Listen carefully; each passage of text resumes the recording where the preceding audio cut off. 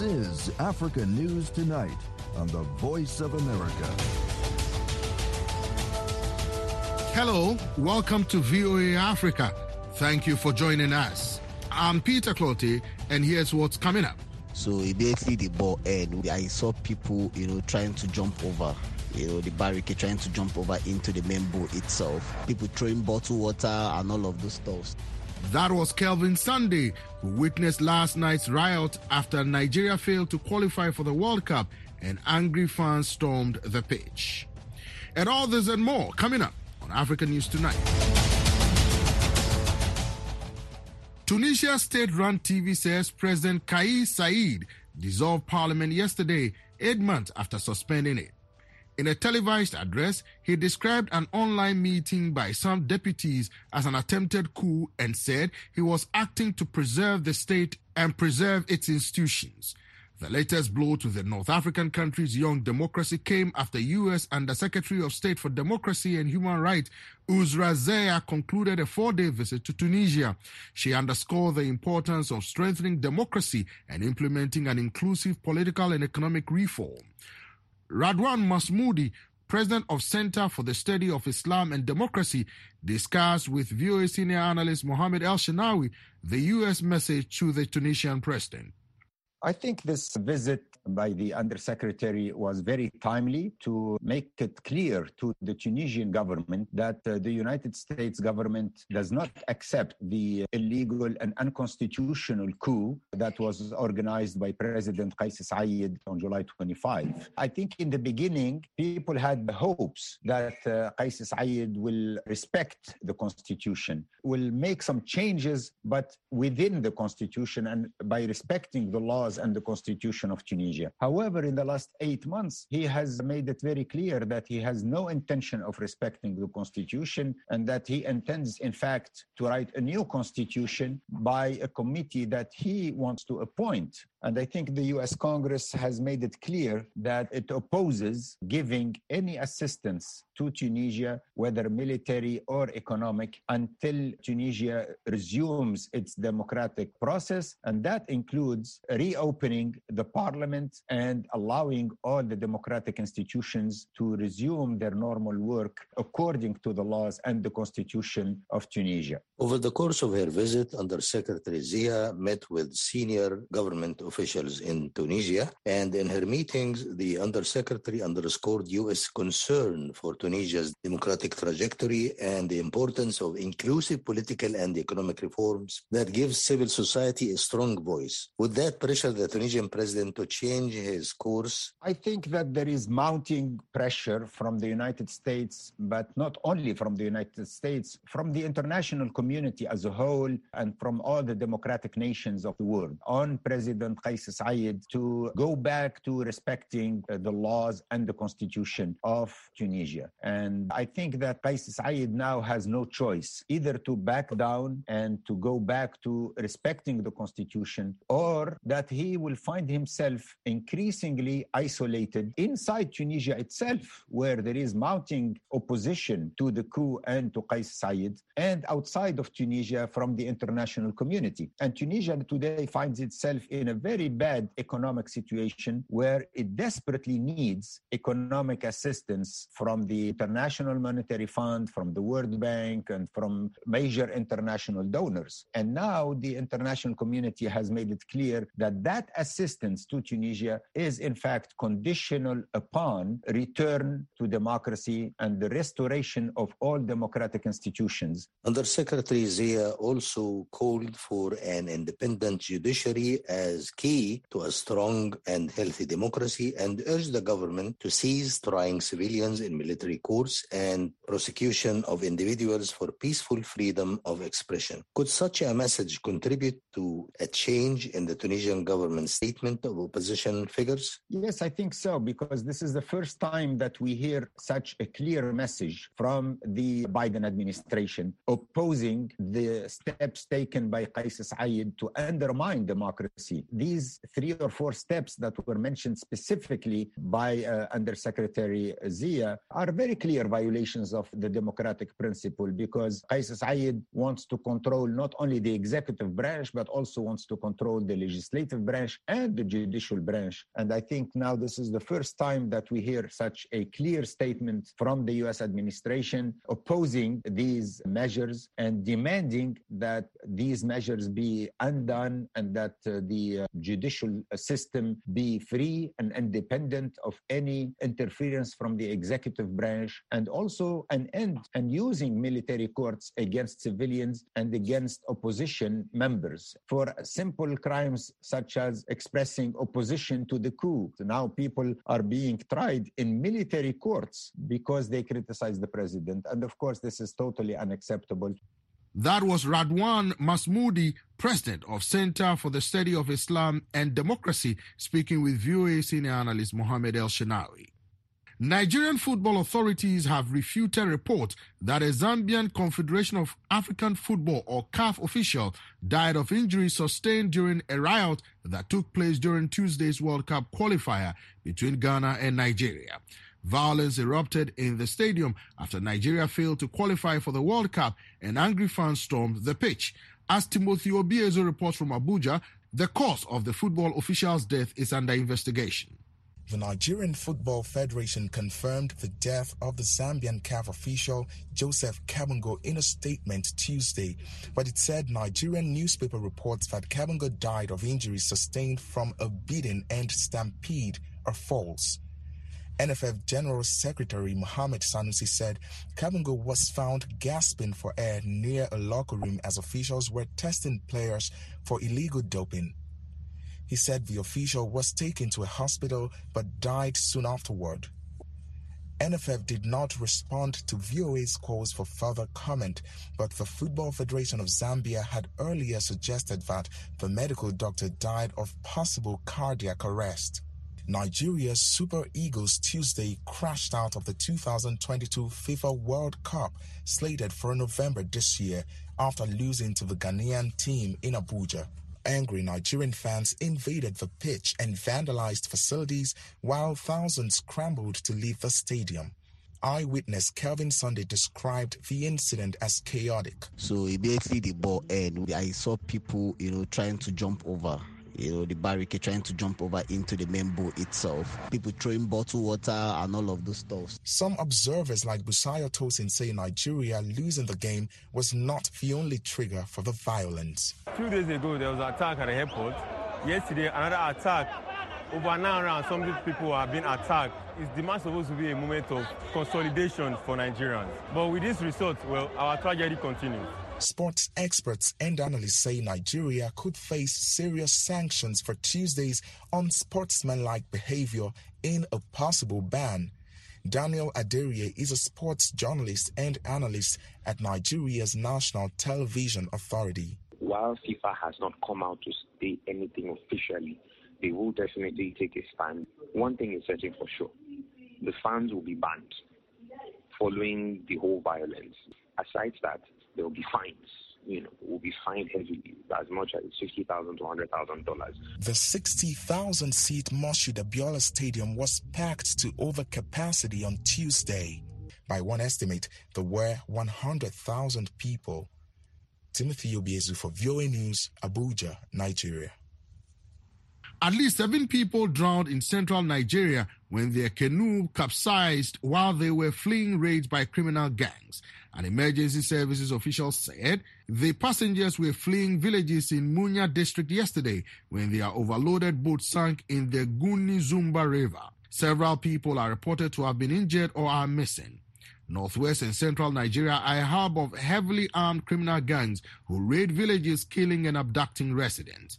Meanwhile, the medical charity Doctors Without Borders, known as MSF, said 5 employees who were kidnapped more than a month ago in northern Cameroon had been released in Nigeria. MSF told the French news agency AFP that the 5 who were seized on February 24 at Fotokol, a border area that frequently suffers jihadist attacks, have been taken to a safe place but gave no details. 2 of the workers were Cameroonian security guards and the other 3 were from Chad, Senegal and Cote d'Ivoire. Amnesty International says Libyan authorities must order an end to the persecution of youths by militiamen and security agents under the guise of protecting Libyan and Islamic values and uphold their right to freedom of expression. That demand came after the publication of alarming videos in which detainees confess under apparent duress to spreading contempt for Islam and to communicating with foreign organizations, including Amnesty International. Reporter Angie Omar spoke with Hussein Bayoumi, Egypt and Libya researcher at Amnesty International, about the video that prompted the group to respond. So the first videos that prompted us to respond has been on video shared by the Internal Security Agency on their Facebook on the 21st of December 2021, and basically it showed the person, quote unquote, admitting to spreading atheism in Libya and so on. And what happened is that following this video, we started to see more and more videos, one of which a young man saying that he was communicating with me, and apparently this was presented to the public in Libya as a matter of spreading atheism, and again quoting the ISA calling for the absolute freedom for women, apparently a crime in Libya. Amnesty International statement said the Internal Security Agency's release of video confessions is a flagrant violation of fair trial rights, including the right not to self-incriminate. This unlawful and reckless move has incited hatred against a group of Libyans daring to peacefully express their views. Can you elaborate? The Internal Security Agency were doing is that they were coercing people to confess to, again, quote-unquote crimes, because these are not crimes as recognized by international law, to doing these acts. Basically, now they have forced them to do that without the presence of a lawyer, where they were in a condition amounting to forced disappearance, as they were not in communication with anyone on the outside world. And therefore, this was an attempt to undermine the right to fair trial by getting these confessions and by putting them publicly, so to further discredit them to the public. Now, it's imperative under any legal system that the prosecution and the authorities should completely disregard any confessions that were given under duress, as in this case. When you ask the Libyan authorities to protect activists and ensure that both national and international organizations are able to work freely and without fear of reprisals, and to stop the ISA's vicious campaign against people who peacefully exercise their human rights. Now, Libya has two rival prime ministers. Which one is your call directed at? Our call is directed to the Libyan authorities and those in effective control over these bodies. So by law, this the Internal Security Agency is subject to the oversight of the Prime Minister office. Now, regardless of who that person is, this is beyond the remit of Amnesty International. Our call is directed to the person who actually exercises that effective control. And our call is very clear, is that they should first instruct them to halt this campaign, ensure that those detained are released, and open an investigation into the abuses committed by the Internal Security Agency, and doing so suspending its leader, Lotfi al-Harari, pending investigation. That was Hussein Bayoumi, Egypt and Libya researcher at Amnesty International, speaking with reporter Angie Omar. You are listening to Africa News Tonight. I'm Peter Clote in Washington. Ethiopia's federal authorities and rebels in the Tigray region are accusing each other of blocking aid deliveries to Tigray that had been agreed to a week ago. The ongoing fighting comes as the U.S. ambassador to Ethiopia visited the Afar region, where the aid trucks have been held up. Gelmo Dawid reports from Addis Ababa, Ethiopia. Days after announcing a humanitarian truce, the Ethiopian government accused the Tigray People's Liberation Front of blocking trucks carrying critical food aid to Tigray. More than 40 trucks were due to depart this week from Samara, capital of Afar region. But a government statement says the trucks have not left because Abala Road is closed to traffic by TPLF forces. In its own statement, the TPLF said nothing about the trucks but said the government is not committed to implementing the truce it announced, mainly the delivery of humanitarian aid to Tigray.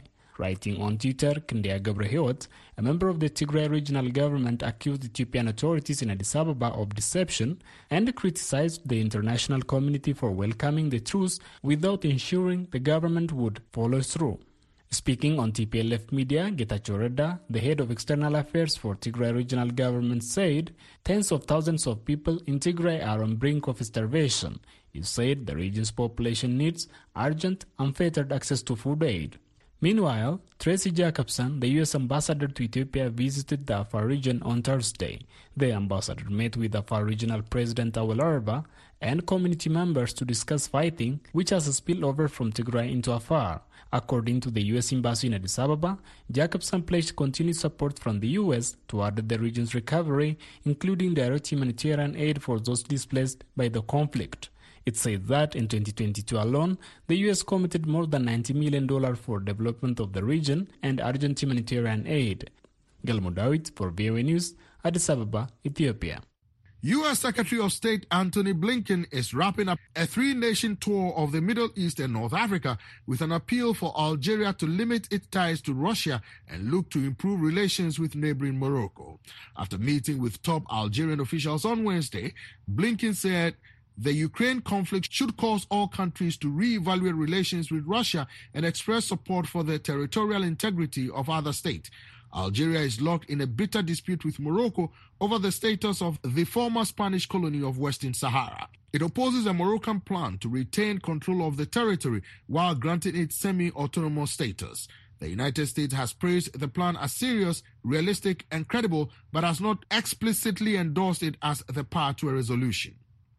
Hackers have launched a successful cyber attack on one of South Africa's biggest credit bureaus, obtaining personal details of almost every one of the country's 60 million citizens. Cybersecurity experts say criminals could use the information, which includes ID and passport numbers, to defraud people. The hackers are also threatening to release what they call embarrassing details about prominent South Africans, including politicians and celebrities. Darren Taylor reports. The South African branch of the global TransUnion Credit Bureau says a group of hackers, apparently based in Brazil, gained access to its server last week. They are called NaughtySec. They communicated with us. They obviously detected our skepticism, and so they have been providing samples of the data that they've stolen to try and prove that it is indeed them. Jan Vermeulen is editor of the My Broadband technology website. He says the hackers emailed him a few days ago to explain their audacious attack. When they probed the TransUnion network, these attackers said that they found that there was a user account that had a very poor password. In fact, the password was password. That gave them entry into the file server, and that allowed them to download over 4 terabytes of TransUnion's data. According to these attackers, that includes a Department of Home Affairs database of 54 million South Africans, so basically everyone with an ID number in South Africa. The TransUnion server held credit information from banks, insurance firms, cellular phone firms, among others. Vermeulen says the information is now most definitely in the wrong hands. He adds that the criminals' threat to expose sensitive details about the financial affairs of well-known South Africans followed TransUnion's refusal to pay a ransom. They are demanding $15 million payable in cryptocurrency, with TransUnion refusing to pay the ransom or extortion demand. They are now trying to get attention on the case by threatening senior political leaders in South Africa. That includes President Cyril Ramaphosa, Julius Malema. South Africa's information regulator is also demanding TransUnion explain how hackers managed to steal personal details of millions of citizens, information that was supposed to be ultra-secure, with apparent ease. If after an investigation it is found that TransUnion was negligent, then they could face a 10 million rand fine or even criminal prosecution. Details now in the hands of criminals include private citizens' phone numbers, email and physical addresses, marital status, names of employers and banks, and vehicle finance contract numbers. TransUnion acknowledges criminals could use personal information to trick victims into disclosing confidential banking details, potentially allowing crime groups to plunder their accounts. Vermeulen warns it'll be difficult to prove that someone's bank account was fraudulently accessed directly as a result of the data leak at TransUnion. The recourse for consumers, unfortunately, must come from the information regulator. The information regulator must hold institutions to account that recklessly handle people's personal information. He says in an increasingly connected world, there's no such thing as personal information anymore. The steps that consumers can take to protect themselves, ironically, is through things like credit bureaus, where you can subscribe to services that will let you know if someone tries to apply for credit in your name fraudulently. The other thing to do is just to be extremely cautious. If somebody contacts you and they've got your ID number, don't assume that they're legitimate, because your ID number is basically available for anyone on the internet now.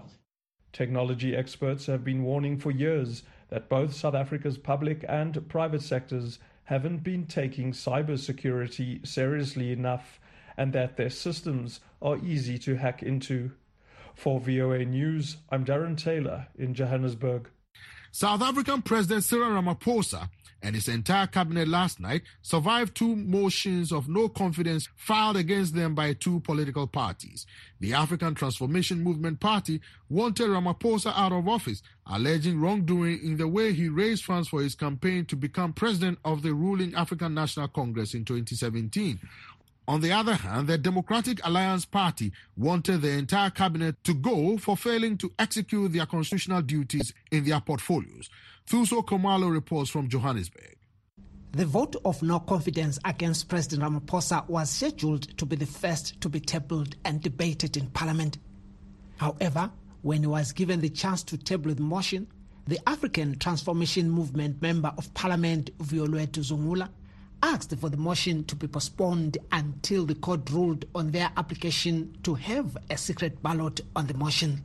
There is conflict or disagreement between us as a party and you as a speaker on the method of voting, and that is before the courts. We can't proceed in this motion and vote, whereas the method of voting, it is still subject to judicial review. While other parties supported the postponement of the motion, others like Ahmed Munzo Sheikh Imam from the National Freedom Party objected. This matter was struck off the roll. So it does not exist as a matter or an application currently. Now, based on that, Honourable Speaker, it simply means that ATM is not willing to move it today. After a heated debate, the Speaker ruled to postpone the motion. Democratic Alliance Party leader John Steenhuisen tabled the motion against the entire cabinet. This cabinet has failed to make South Africa a viable place in which to operate a business and to employ people. The motion was resoundingly supported by opposition parties during the debate. They accused the cabinet of being corrupt and failing to protect the masses from poverty, inequality, and unemployment. However, the ruling African National Congress Deputy Chief Whip Doris Tlakute objected, accusing the Democratic Alliance of attempting to bring back apartheid rule. The architects and proponents of South Africa's poverty and inequality are waging a concerted onslaught against our leaders in an effort to keep intact old patterns of social, political, and economic power. Finally, it was time to vote, and Deputy Speaker Lechesa Tsenoli announced the results. The outcome are as follows. There's 1 abstention, 131 yes, and 231 no. The motion is therefore not agreed to. Ramaphosa is seeking a second term when his first 5 years end in 2024. However, the division within his ruling party has made his path a bumpy one, although in Parliament it seems he still commands the majority vote. Thuso Komalo for VOA News, Johannesburg. And that wraps up this edition of African News Tonight. I'm Peter Clotte in Washington. For all latest developments on the continent 24/7, visit our website at voanews.com. And thank you again for tuning in and choosing the Voice of America.